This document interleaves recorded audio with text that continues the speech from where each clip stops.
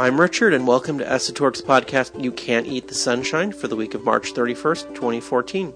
Join us this week as we talk with Anastasia Loukaitou-Sideris, Urban Planning Professor and Associate Dean at the Luskin School of Public Affairs at UCLA, about the sidewalks and other public spaces of Los Angeles, the challenges they face, and the promise they hold. We'll also visit with Anna Pahoushek, Principal Planner for the City of Orange, to discover how preservation became a core value in her city's public policy and some of the unexpected architectural gems that Orange holds. So stay tuned.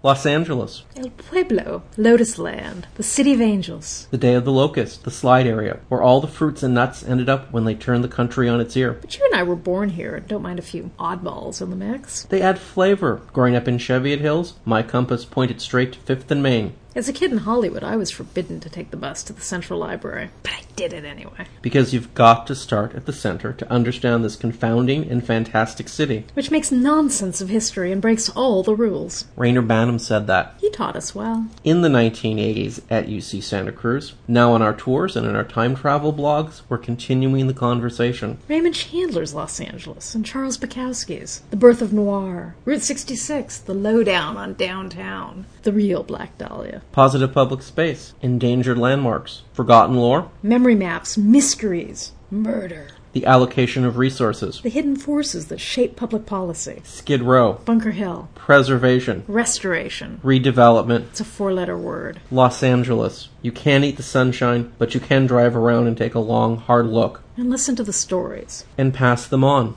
Why are we doing this again? Because we love the place with a passion that goes beyond sense or reason. So did Rayner Banham. So he did. Now let's begin. You can't eat the sunshine, but you can make a beeline for the best of the coastline. La la la la. Skid Row, Solano Canyon, the Doria, and Pico Union, the long-lost neighborhood called Hermina, between South Pass and Highland Park, Grand Central Park. It is divine. You can't eat the sunshine, but it's a gold mine of fabulous oddities like Brewshares Dairy, Angelus Abbey, Bob's Big Boy, in Downey Forest Lawn Cemetery. You can't eat the sunshine, but make a beeline for la la la. You can't eat the sunshine.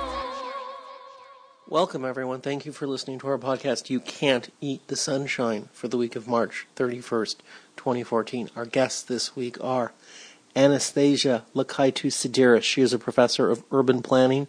She is an associate dean at the Luskin School of Public Affairs at UCLA, and she's going to be talking to us about sidewalks and, well, sidewalks, ordinances around sidewalks, public policy, and reclaiming, trying to get back some of what we call around here positive public space. We are also going to talk to Anna Pahoushek. She is a principal planner at the City of Orange. She is really great. She's the preservation person. She's the one that steers their course, and she's going to tell us about the history of preservation in the context of the public policy of Orange, because Orange, this great, quaint little city, isn't really that quaint, but everyone identifies it as being quaint in 19th century, and that's because Anna and her department have done a great job making sure this core historic district, which is a National Register, stays that way. So I'm really excited about this entire podcast being devoted to preservation, public policy, and the feedback loop that creates public policy, which is one of my favorite topics. Kim, it's time to talk about the Pishka. The Pishka, as Richard likes to put it, is the digital tip jar. It's associated with this podcast, and if you enjoy listening, which we certainly hope that you do, you could certainly lend an ear and give some thought to perhaps throwing a little digital something into the tip jar. It helps us in our traveling funds as we go to places like Orange and talk to preservation people for you to listen to. Never obligatory, always appreciated. Thanks for your support. All right, Kim, let's get into closely watched trains. I'm going to take the lead on these. All right, so here we go. Thanks. Okay, so William Daily Books, which is a rare bookshop in Los Angeles. They've picked up some yearbooks from Los Angeles High School, 36, 37, and 38. 1938 is, of course, the year Charles Bukowski graduated. So there is, of course, signatures from Charles Bukowski, inscriptions. He inscribes things to his friend William Molyneux, better known to everyone in his fiction as Baldy. And we have someone put a nice blog post about it. It looks really great. Not going to buy it, but it looks really good. Where were we last year, Kim, when we were somewhere a year or two ago, and an assistant principal at Los Angeles High School. We met an assistant principal who's buying up all the old yearbooks. It was nice, and I think he paid $900 for a 1938 yearbook with Bukowski in it. So they go for a lot of money. It really sucks if you graduated that year and you're not Bukowski and you're trying to get your yearbook back. Okay, Kim, let's all right. We're gonna keep moving. All right, architect's named Okay, there's an architect. His name is Andres Duane. He is based out of Miami. Grew up in Cuba. Interesting guy. This is germane to everything we've been talking about, especially today. He's talking about lean urbanism. Lean urbanism is a couple of things. His specific strain of lean urbanism is an insistence that cities remove the red tape from implementing projects, and this is something that Anastasia has worked on and implemented successfully with the city of Los Angeles through Street People. We talked about that 2 weeks ago, or last week. Talked about it very recently. The program. It's not a notion. It is a full-fledged functioning program in the city of Los Angeles through the Department of Transportation. You can fill out a form online for unused parking space, traffic island. Apply. Within 6 weeks, you'll get a yes or a no. If it's a yes, there's a standard kit they send out. It goes up. Boom. You got yourself a foosball table. You got yourself an Adirondack chair.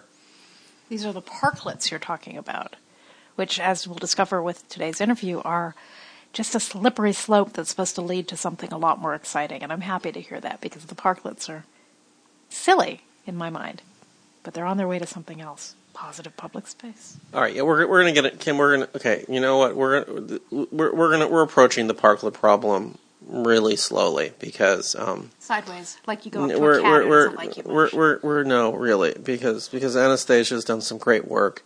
It's a great program. We just have specific concerns about its implementation on Broadway, and it's implemented. Yeah, we're going to get into all of that. So Andres. The bee in his bonnet, which is correct, is that it's too hard to do things. And it's not so much that he wants, I don't know how well written this summary of his talk was. I didn't think it was that well written. It's a good talk, but the summary wasn't good. What he's talking about is what the city of Los Angeles is doing, which is old buildings don't fit into new zoning laws. And so cities are built. Old parts of cities are rehabilitated very poorly through the building and safety with all these exceptions and exemptions, and it's a nightmare. And what the city of Los Angeles is doing is creating an entirely new toolkit to streamline people pumping new ideas into old buildings with these new codes and making it happen faster and more efficiently and cheaper and all that. And so this is another way of my saying we're on this. We know what's going on, and we're listening to you. So, Kim, let's talk about Skid Row. Politico magazine published an article last week about Skid Row. A good article. A couple things I didn't. The point of us talking about this is not per se the article, which is good. Which people should read. Which people should read, and it's interesting. I was unaware of this federal mandate that outreach facilities, the missions, all these service agencies, everyone working in Skid Row has what, a year, 90 days? What is it? They have like they have a window. In yeah, which to I kind of think learn it's how 6 to months. cooperate. Yeah, they have 6 months to get it together and cooperate, or they're going to lose federal funding. So that's really serious, and we're going to go talk to Reverend Andy at the Union Rescue Mission about what this means. But the point of us bringing up this Politico article on Skid Row is that it's really poorly covered in the news. It's a really confounding topic. I spent a lot of time last week just going through archives of newspapers, as many as I could, looking at issues around and reporting around Skid Row and going back to my notes about events we do down there and my discussions with Reverend Andy. And I wish it were better covered. I wish the LA Times had a dedicated Skid Row reporter. It's certainly interesting enough and important enough. So Kim, 2 weeks ago, an event at the Cecil, there was a notion of turning the entire 700-room facility into housing for immediate housing for the homeless through a project, and it didn't get off the ground. Do you want to just Sure. So there's a group called Home for Good, and they're working with the United Way, and they've sort of diverted a lot of the homeless funding in the last few years towards this organization that has the idea of getting people into transitional housing immediately, right off the street into housing before they get any job training or therapeutic aid. It's really different from the model that Reverend Andy Bales at the Union Rescue Mission uses to get people into the mission and go through this life transformation. So we're, of course, most familiar with the URM just because we do all this work with their archive and the walking tours.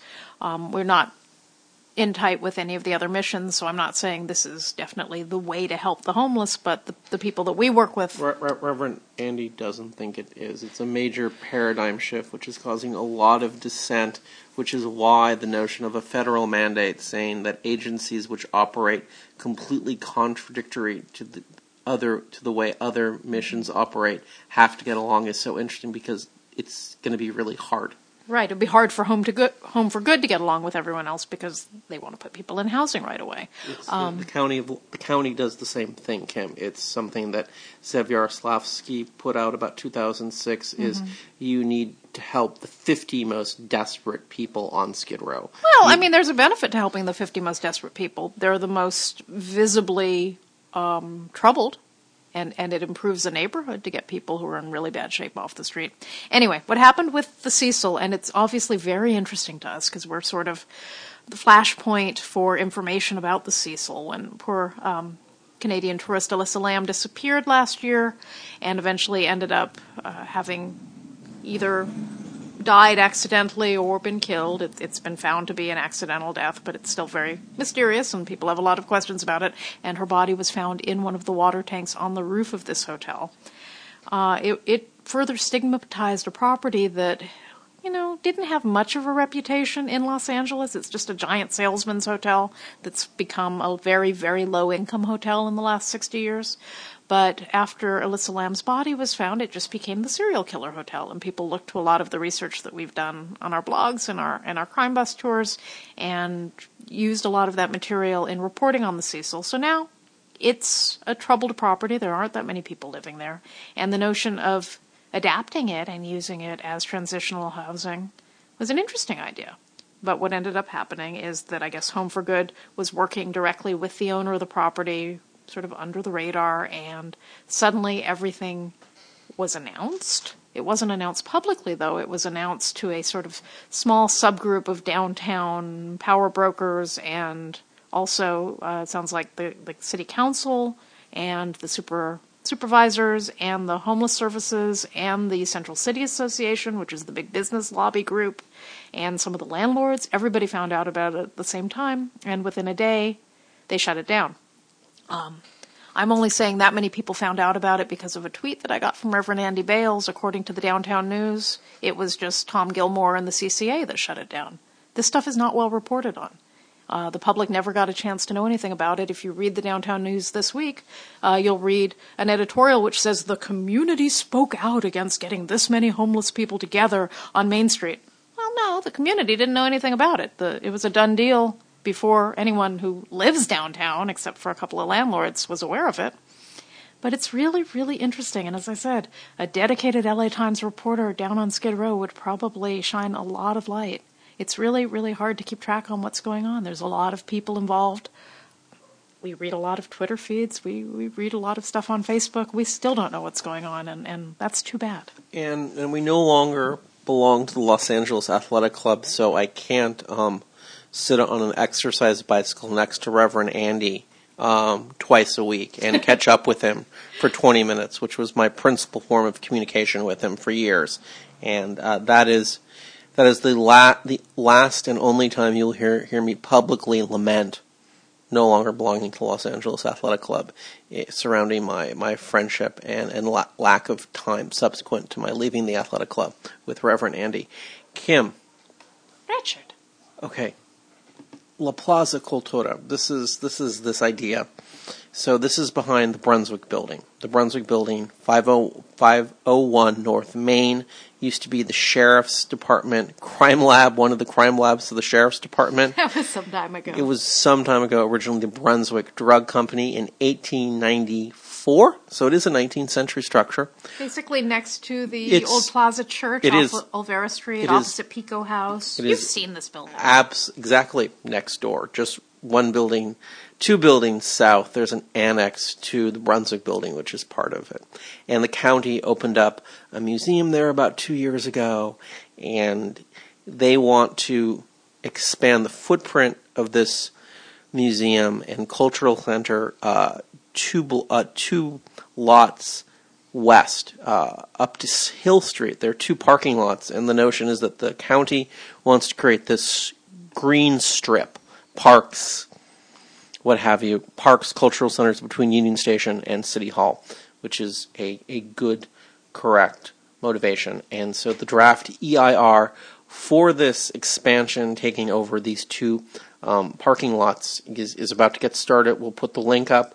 They're looking for feedback. They'll start to have public meetings. They'll start to publish they'll start to take input. I hope they excavate, because there's some really interesting stuff that came out of that parking lot right next to the Brunswick when they were working on that building. Yeah, I hope. We met the, yeah. I don't think there's any more graves, Richard, not to the west. It's going to be okay. There's just going to be cool old bottles and bits of pottery and crockery and things left over from 19th century LA. It's exciting. Kim, tell us about your novel. Oh, that thing? The Kept Girl, a novel of 1929 Los Angeles, starring the young Raymond Chandler.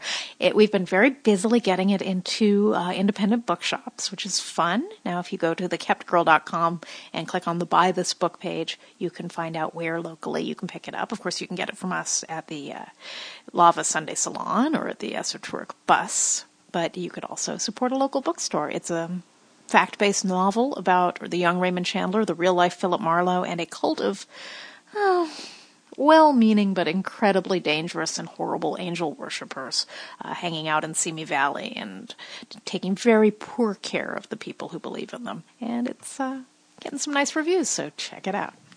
Good job, Kim. Okay, let's just look ahead some upcoming lava salons and events. April 27th, next month, April 27th, Sunday Lava Salon. It is going to be all about death and depression. First talk is a presentation on poem noir.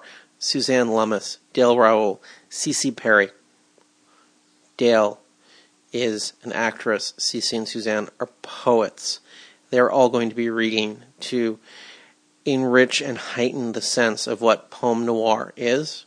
I'm going to leave it at that. Second presentation will be about public mausolea in Southern California, a discussion about the architecture of death in Southern California. So it's going to be great. I'm Who's giving that talk? Nathan Marsack, my good friend, is giving that talk, and I'm very excited for Nathan. This is a topic near and dear to his heart. I know that a couple years ago we did a lava field trip to Sunnyside Mausoleum in Long Beach, and he gave a nice little talk, and this is the kernel. I think that talk was the kernel that got this bee stuck in his bonnet, and he's been He's been sending me text messages whenever he goes to another Jewish mausoleum in East Los Angeles. So look forward to that. That's April. We're gonna get a couple more events published, and next week we'll talk about them. But what we do have on the calendars after that is the July Crime Lab.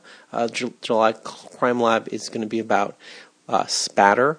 Crash and Spatter, I believe, is the title. We're going to have Professor David Raymond and Professor Don Johnson talking about bioforensics. So this is going to be, they both work together. They both do a lot of work on impact wounds, blunt and sharp, microRNA, and its presence in blood spatter to help identify the source of the blood. In other words, oh, no, my wife had a bloody nose, and of course I'm her husband. I was helping her staunch her bloody nose, so of course I have blood on the collar of my shirt. And with these methods that they're developing, they can say, well, actually that's from her lung tissue. So you probably, you're going to have to come up with a better explanation than she was coughing really hard. Yeah. You punctured her lung when you stabbed her in the chest, and that's why she died, not because whatever it is you're claiming. So they're a lot of fun.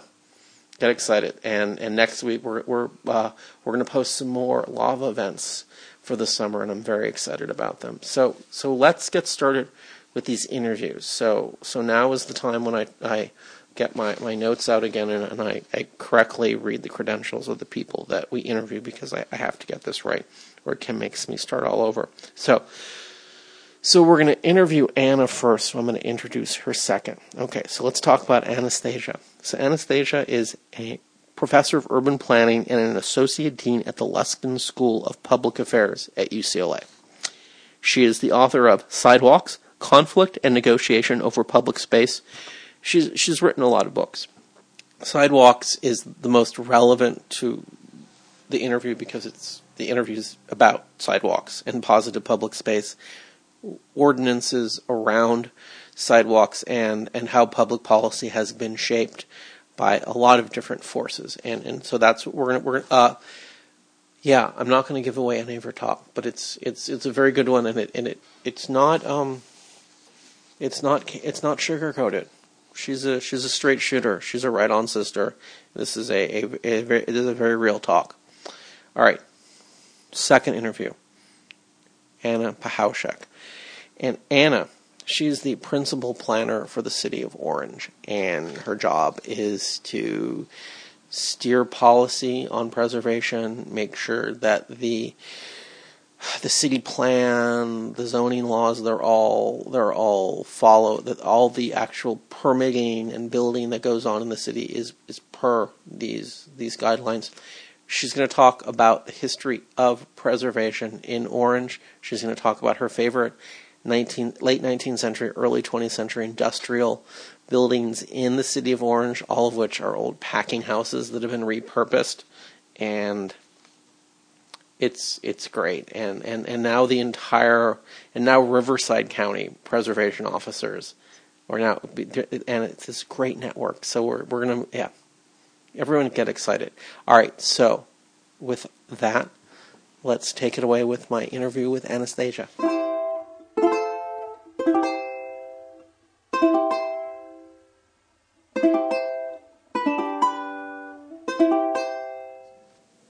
Anastasia, we're here with you. We're at the Luskin School of Public Affairs at UCLA, and I want you to properly introduce yourselves, and then we're going to talk about one of my most favorite, beloved topics in all of my life.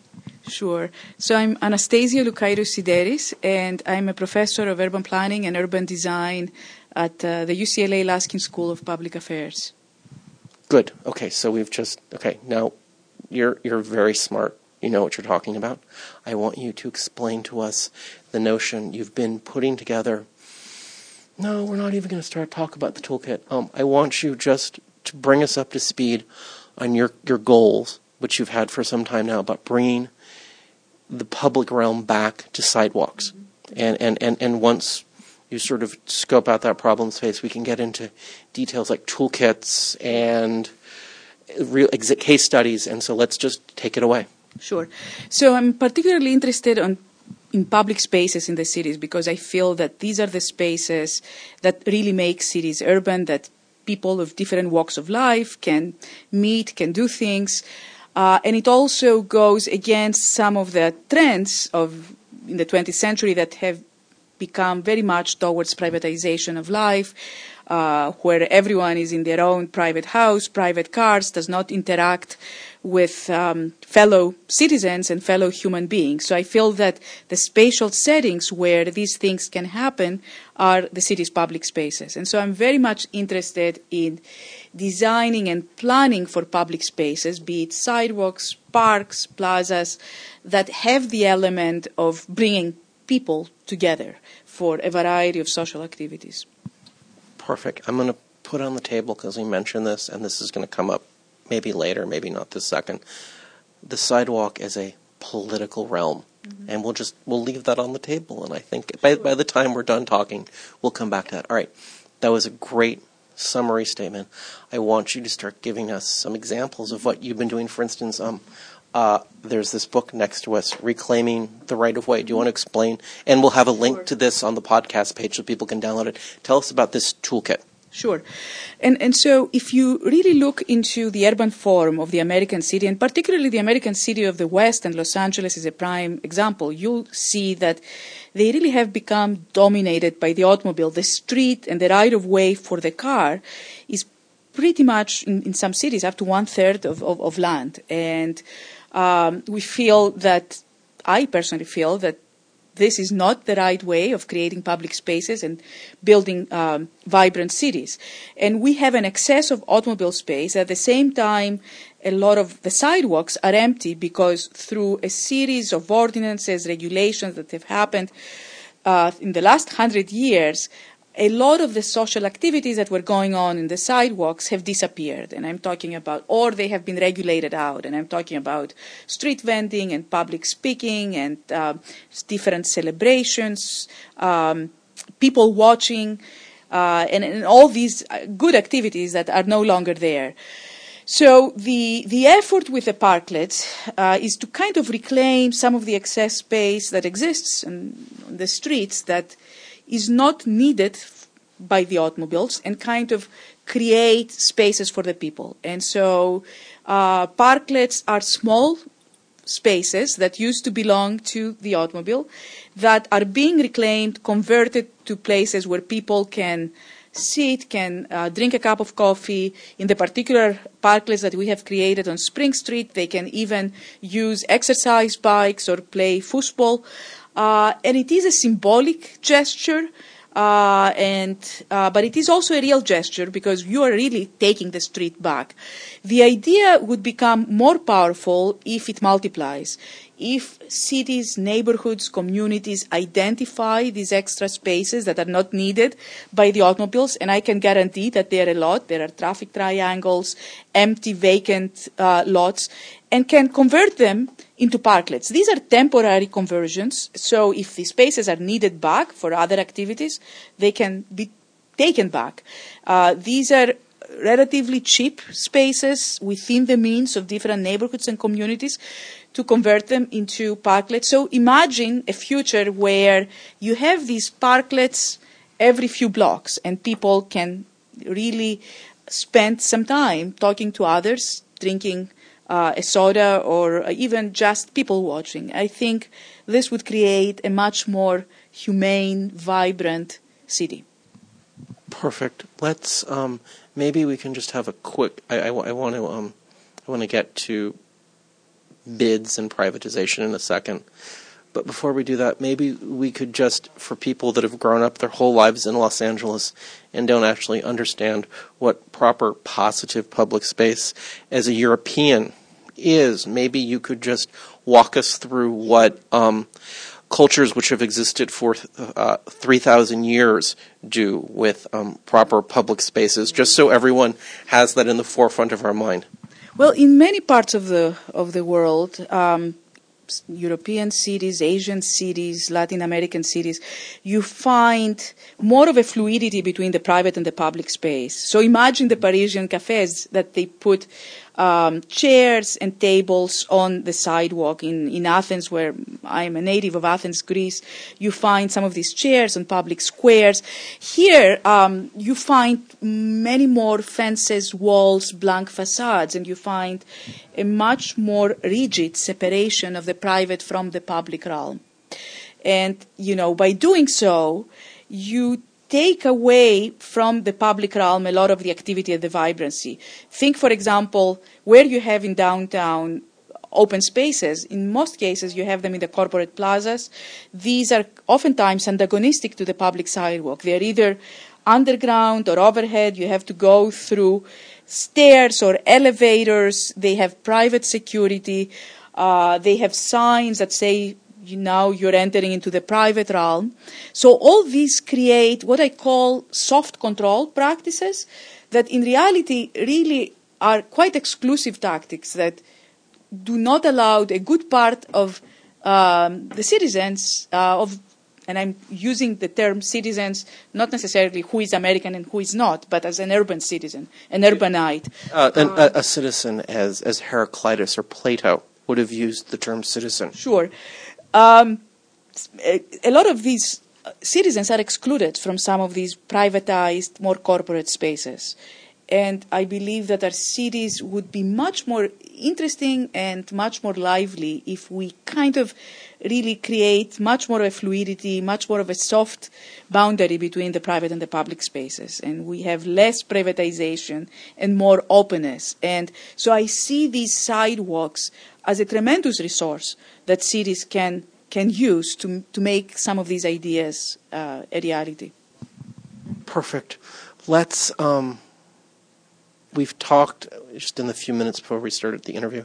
We talked about the regulation of the sidewalk, and I would love it if you could just give us. We put on the table when we started the sidewalk as a political space. Mm-hmm. If you could just give us a couple of minutes on legislation around the American sidewalk. Absolutely. Around sidewalks in Los Angeles. Yes. And this legislation starts in the very late 19th century and starts proliferating. We start seeing ordinances for almost every other social use of the sidewalk other than walking. So you start seeing ordinances against what it was called sidewalk obstruction. So merchants cannot get a crate with apples on the sidewalk.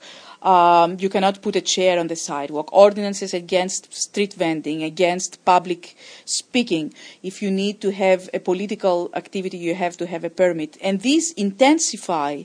And so to the point that in the 80s and the 90s, a number of mayors, starting from Mayor Giuliani in New York, they get elected on cleaning the streets and sidewalks from social activities. By doing this, however, by taking all these social activities outside the sidewalks, you create an empty sidewalk because then people do not want to walk. The sidewalk becomes, there are less eyes on the street. The sidewalk may become even a more fearsome space because then fewer people are walking and people don't want to walk because they're afraid that something is going to happen. So it's a vicious cycle. I'm not arguing necessarily against every regulation that is on the book. Some of them have to do with safety and health and some important things. But this overabundance of ordinances and regulations have, in my view, stripped the American sidewalk from some of this livability, vibrancy, and interest that the sidewalk has in many other cities, in many other parts of the world. Perfect. Okay, we're gonna bring this on home. We started this interview with this wonderful general plea for bringing the sidewalk back into the public realm. I want to end this interview with another great abstraction for people to chew on as they go through their lives and meditate. I want you let's roll up our sleeves. I want you just to talk about the problem in the modern world of anti-loitering, the notion of really prohibiting people from loitering in public spaces, and how this particular is in effect in downtown with the business improvement districts. Yeah, and that's also a big issue because by prohibiting people from loitering, and it has become to the point that, people have to even I have visited Paris a number of times, and one of the great things that you see often in Paris or again in Greece or in many other cities is street performers, right? Which gather people around them, and you have music or you have some tricks going on, magicians and things like that. In most American cities, this would be prohibited, or a number of these street performers, street vendors, they have to move every few minutes to another place. And that, again, we have to remember sometimes that these are public spaces, the sidewalks, they are paid for by everyone's taxes. And so what does this say about our democratic society if people cannot gather to enjoy a performance, to enjoy an activity that is happening in the public space of the sidewalk? Again, there are things like in residential districts, you really need to keep the noise down. You need to have some of these activities on specific hours. These are all very well-taken types of regulations, but these blanket banning of every social activity that there is, or every what is called loitering, I think it does create these empty sidewalks that I was telling you about. Perfect. Okay, you did it. I love it. Okay. You did it. I want to thank you, and I want I want you to come back because I want to talk at some point about your study just on the street parlors, but later. And I want to thank you. Thank you as well. Hi, my name is Philip Mershon. I'm here in the fabulous Victor's Restaurant, Hollywood, California, and you're listening to You Can't Eat the Sunshine.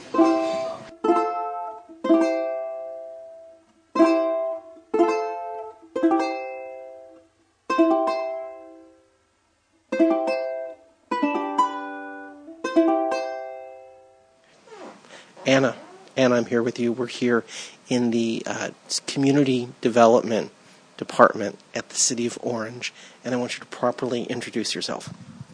I am Anna Pahoshek. I am a principal planner here at the City of Orange, and I oversee the city's long-range planning activities. Okay, good. So we're here to talk to you about the notion. We're talking about preservation and Orange, and why Orange is so great on that front. And the first thing we're going to talk about is the notion of when preservation became a big part of the City of Orange's public policy. And by that, I mean you're just going to take us through how Orange's core mile, which is a great historic district, sort of came into being, and how it continues, and how it really... Well, in the second, we'll get to that. We'll get to bigger questions in the second part. So let's just start with how Orange got to be so great, and why you do such a good job of keeping it great. Okay. Well, our historic core in Orange is 1.5 square miles, and that 1.5 square miles represents the original settlement area of the community. And over the course of time, as other parts of Orange County started to develop, and other older communities in Orange County decided they wanted to redevelop their downtown areas to compete with some of the newer developing areas in the southern part of the county, for instance, Irvine, Mission Viejo, Laguna Niguel. A number of the historic downtowns of Orange County were lost along the way. Orange was not as aggressive on the redevelopment front and remained somewhat of a sleepy, overlooked community, which perhaps some may have said at the time it was unfortunate that we didn't experience redevelopment and all the economic interest that the other communities were experiencing at the time. But in hindsight, it really served us well and laid the groundwork for what has become repeatedly voted as one of Orange County's best downtowns, and maintains a very strong link to the historic agricultural past of the community. In the 1970s, early 1980s, there got to be a little bit of the more contemporary development creeping into our historic core, And the catalyst, I would say, for the public to demand some sort of historic preservation program from the city were some activities the city actually took. We had a historic Carnegie Library that was torn down, and a new library was built kind of on the same site, but there was interface with the historic neighborhood, and the city had an interest in expanding the property area of the library to create more public parking for the library. In order to do that, there was a need to take some historic properties through eminent domain. The plan was going to be to tear those houses down and build parking. So this was a major flashpoint for a lot of residents in Old Town, and really served as the genesis of our historic preservation advocacy group, all the grassroots movement. There are some great stories that are told among the residents of the community about the formation of a group that still exists today and is thriving called the Old Town Preservation Association. They organized around this parking lot eminent domain activity and started to become involved with city council meetings and representing the Old Town perspective. They, at one point, even managed to identify a member among themselves that ran for city council. There's a great story about this group all pooling their money, scraping together their pennies to buy this gentleman a suit and the proper clothes he needed to be looked at as a legitimate city council person to run. And even though that person didn't win the city council seat, that was part of creating a very active dialogue about the historic district and the community. The Old Town Preservation Association became more and more organized and developed a greater membership and following, and ultimately took it upon themselves to put together a National Register nomination for the historic district. That National Register district was put in place in 1997, but prior to that, actually in 1982, the plaza, which is our downtown core, there's the original town square that was established by Chapman and Glassell, used to be a location for farmers to bring their sheep in for watering, and it was really the center of town activity. And ultimately, members of the public came together and donated money to build a park in the middle of the plaza, and a little business district organized around that plaza. So the original plaza buildings and plaza park itself was actually designated a National Register Historic District in 1982. Then, in response to the different community activity related to the library parking lot expansion, there was a local historic district created in 1985, and then it wasn't until 1997 that the National Register District that captures the larger historic district area was established. You did it. Okay, take a breath. This is good. Okay, good. You deserve a breath. Okay. So hopefully that covers. No, you okay. So we're not done, but this is good. Okay. So I mentioned I wanted to talk about the toolkit that your department uses.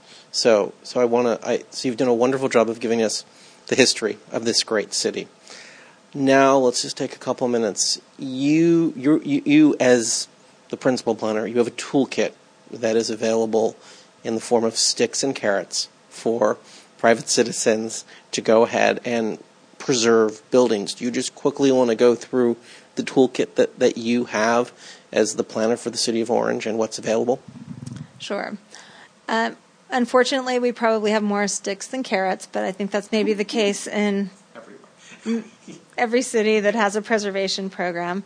Our toolkit consists of policy documents and incentives. The policy documents spring from our general plan historic preservation element. Our historic preservation element was first added to the general plan in 1983.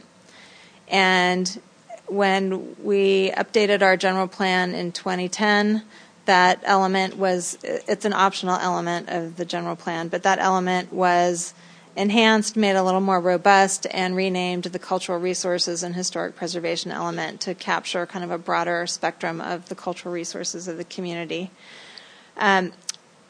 What implements our general plan historic preservation element is our zoning ordinance. The zoning ordinance establishes development standards for properties in Old Town. We actually have, in addition to our standard single-family, multifamily zoned properties in Old Town, we have a special land use designation called Old Town Mixed Use that is meant to capture the more historic development that maybe had ground floor commercial uses and residential uses up above, or we have in some of our on our major commercial streets that were originally developed with historic homes. Some of those properties over time converted to commercial uses because the zoning was commercial. So we want to try to encourage the structures themselves to be preserved, but accommodate new types of modern day uses for those buildings, so some sort of adaptive reuse potential. In addition to just the basic development standards, we have our Old Town design standards, our historic preservation design standards. Those provide finer grain detail and give design directive on how to deal with either rehabilitating a historic structure or doing additions to historic structures. A lot of the activity in our community, because many of the houses are smaller houses in our residential areas of Old Town, and it's an interesting, desirable place for people to live. There's interest in adding on to those houses, so our office looks a lot at additions to residences. In addition to the Old Town design standards, we have a process for design review for projects that are happening in Old Town. It may be facade modifications, new signage, additions to buildings. In some cases, there are opportunities for infill development, so that may be new development on vacant lots. Those are very limited, but it's still a potential. We also have a demolition ordinance that allows us a little more scrutiny of projects that may involve some demolition, and we want to see what the replacement construction is going to be if there will be loss of material. But we really strongly discourage demolition. And another policy tool we look to quite a bit when we are concerned about impacts to historic structures is the California Environmental Quality Act and the potential for either having to prepare an environmental impact report or some level of environmental review that requires closer scrutiny and special study of the historic structure. As our one juicy carrot, I guess, we have the Mills Act program, which many communities have in California. And what that is a property tax incentive for property owners who enter into a contract with the city and identify a list of improvements that they want to make to their property, or they're committing to make to their properties over the course of a 10-year contract period. And the concept behind the Mills Act program is there's relief from your property taxes in exchange for recognizing that it costs more money to maintain a historic structure. And we offer 10 new contracts a year, and I believe we have about 200 property owners participating in that program. We've got about 1,300 properties that would be eligible to participate in that.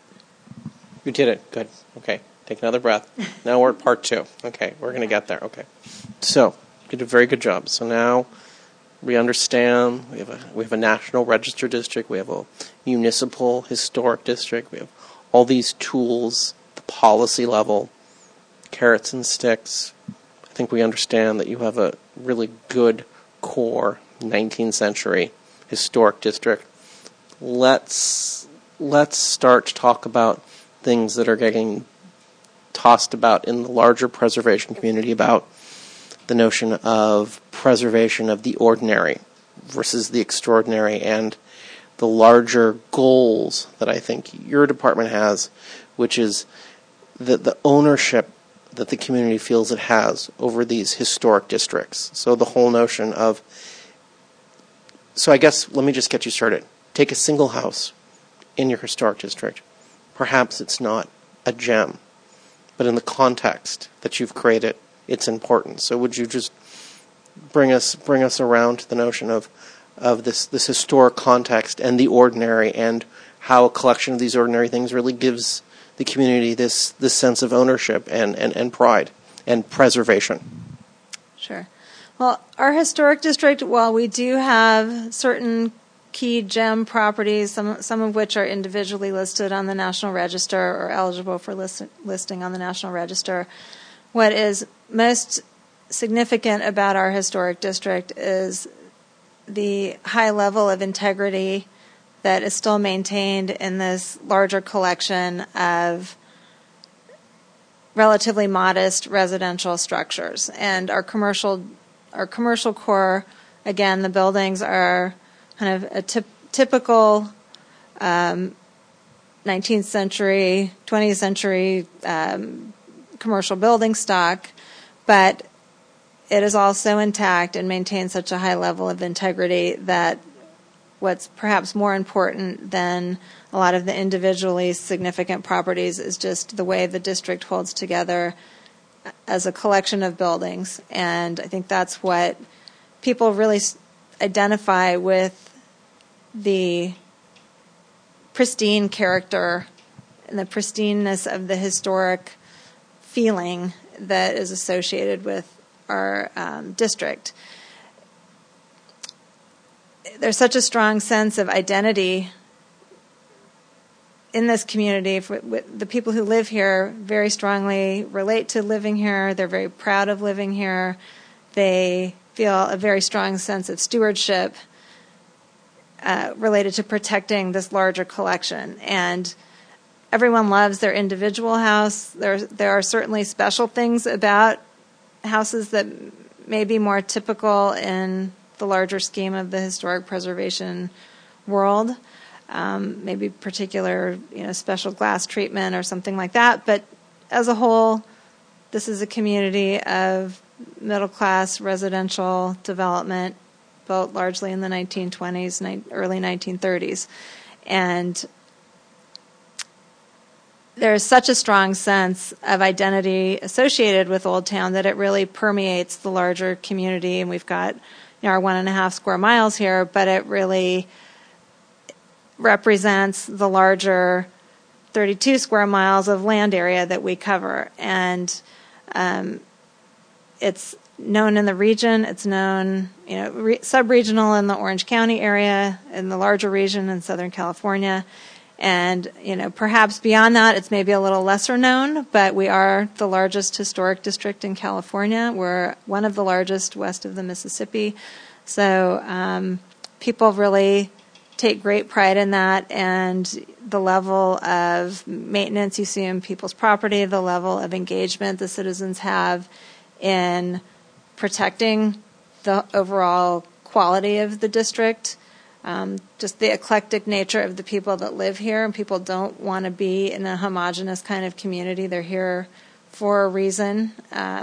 Even the people who've lived here before this was a historic district, they appreciate the fact that the area has evolved, and it's meant something to the identity of the area. It's meant something to property values.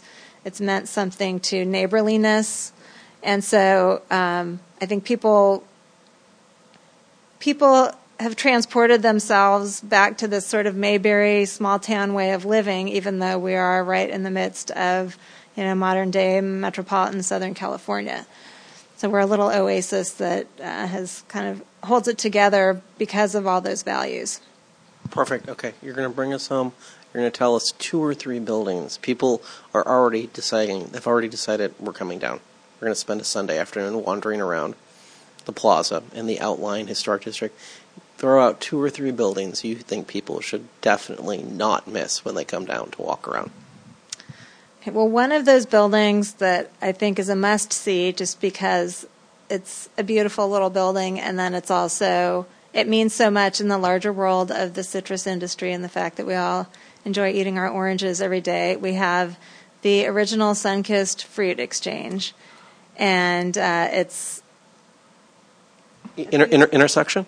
It is at the it's at the corner of Glasell and Almond on the northeast corner, and very pristine condition, very much intact, and you can envision everyone gathering there back in the day to see what the going rate was for citrus prices, and it's definitely a beautiful little building, and it's an important part of this whole area's agricultural history. Some other personal favorites of mine, there are a couple of buildings off the beaten track. There's one over on South Cypress Street between Chapman and Almond that is an old ice house that used to serve, they used to freeze the ice to pack the citrus in that would be loaded on the trains to ship across the country. That building experienced quite a period of disrepair. It had transitioned into being a tire retreading business, and it has a relatively new owner, a number of years in the recent past now, who has brought it back to being a really interesting property that she's kept the historic bones very visible and kept the spaces very much intact. You can still see the old huge fan on the interior that used to circulate the air for the ice, and it's been adaptively reused to art studios and her architecture office, and there's a residential unit there. And we also have a couple of packing house properties that still remain. One of them is just around the corner from the ice house on Almond at the railroad tracks, and it's we have a development concept and adaptive reuse kind of in the works for that property. It's great because it's really one of the few intact packing houses still left in Orange County. Also, this little cluster is all along the railroad corridor.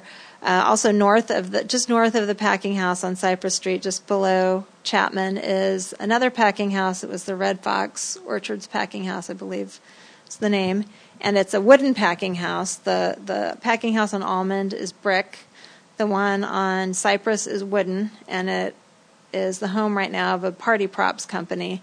But it's got just a really interesting look to it, and it harkens back to the day of the hustle bustle of the agricultural industry. And I think I have a bias to these kind of buildings. And then the other packing house that I really love.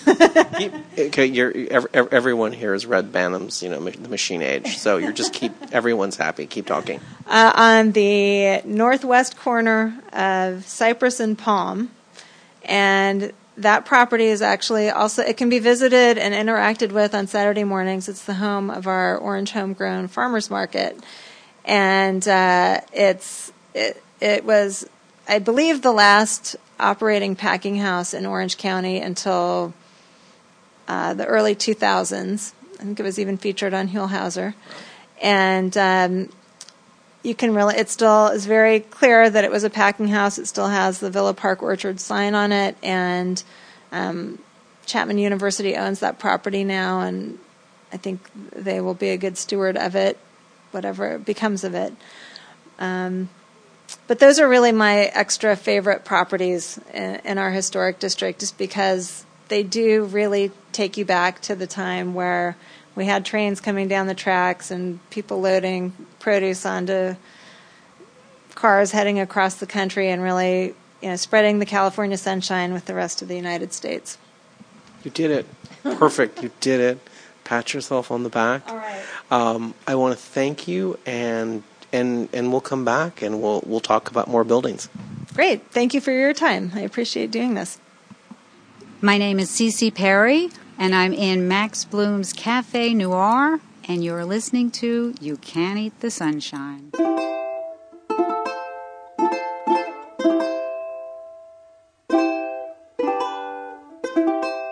And we're done. I'd like to thank everyone for listening to our podcast, You Can't Eat the Sunshine, for the week of March 31st, 2014. Our guests this week were Anastasia Loukaitou-Sideris. She is a professor of urban planning and a dean at the Luskin School of Public Affairs at UCLA. We also talked with Anna Pahaushek. She is a principal planner for the city of Orange, and she is concerned with preservation, and we like that a lot. We want to hear from you. We are happy you're listening. We want you to continue to listen. And Kim, if people want to give us feedback, like on the iTunes page, what can they do?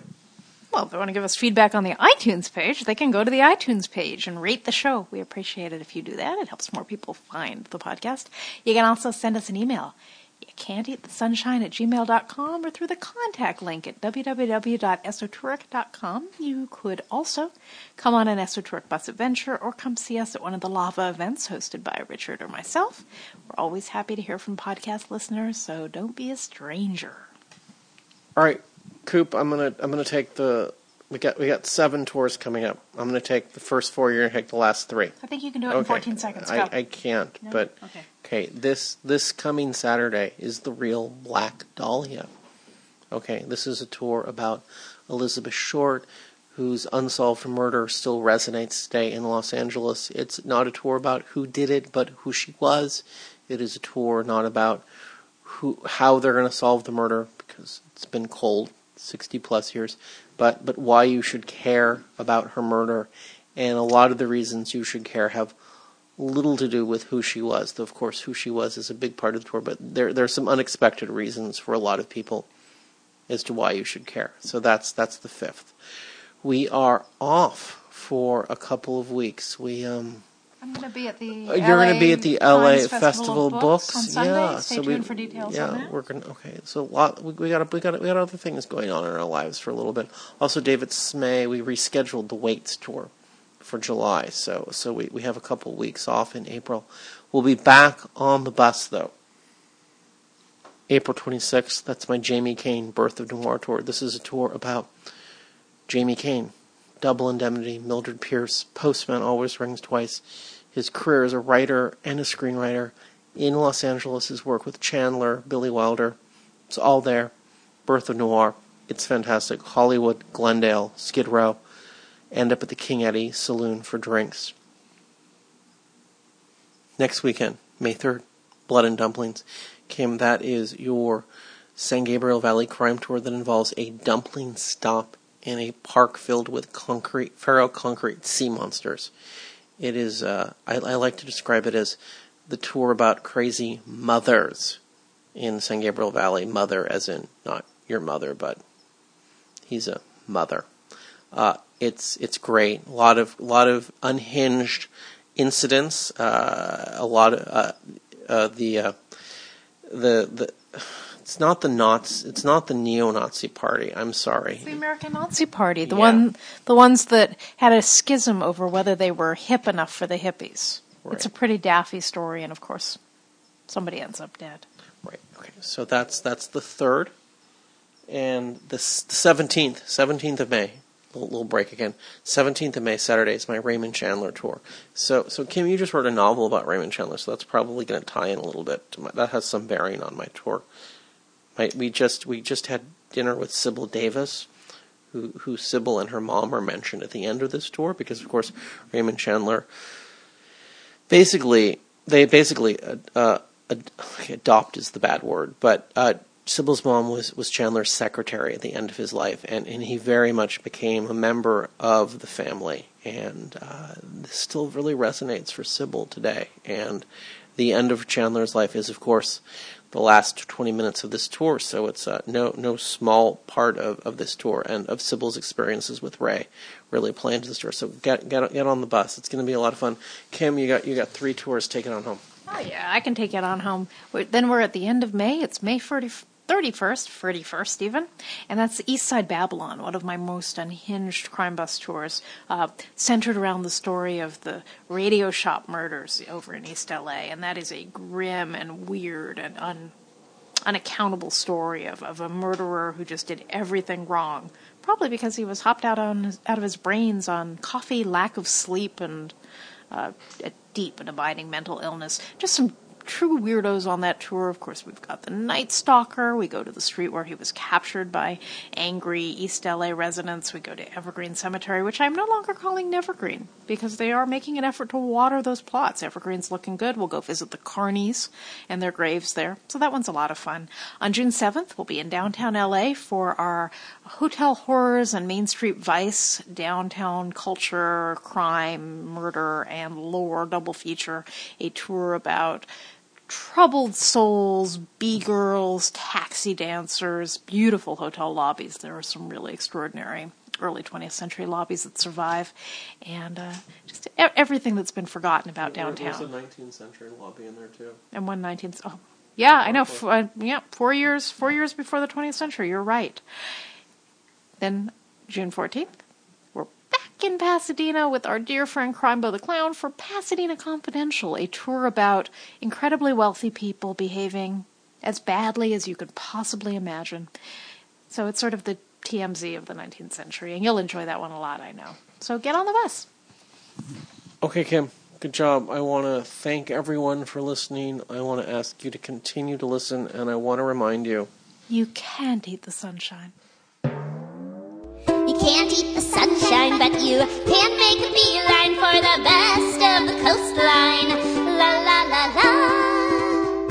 Skid Row, Solano Canyon, the Doria, and Pico Union, the long-lost neighborhood called Hermina between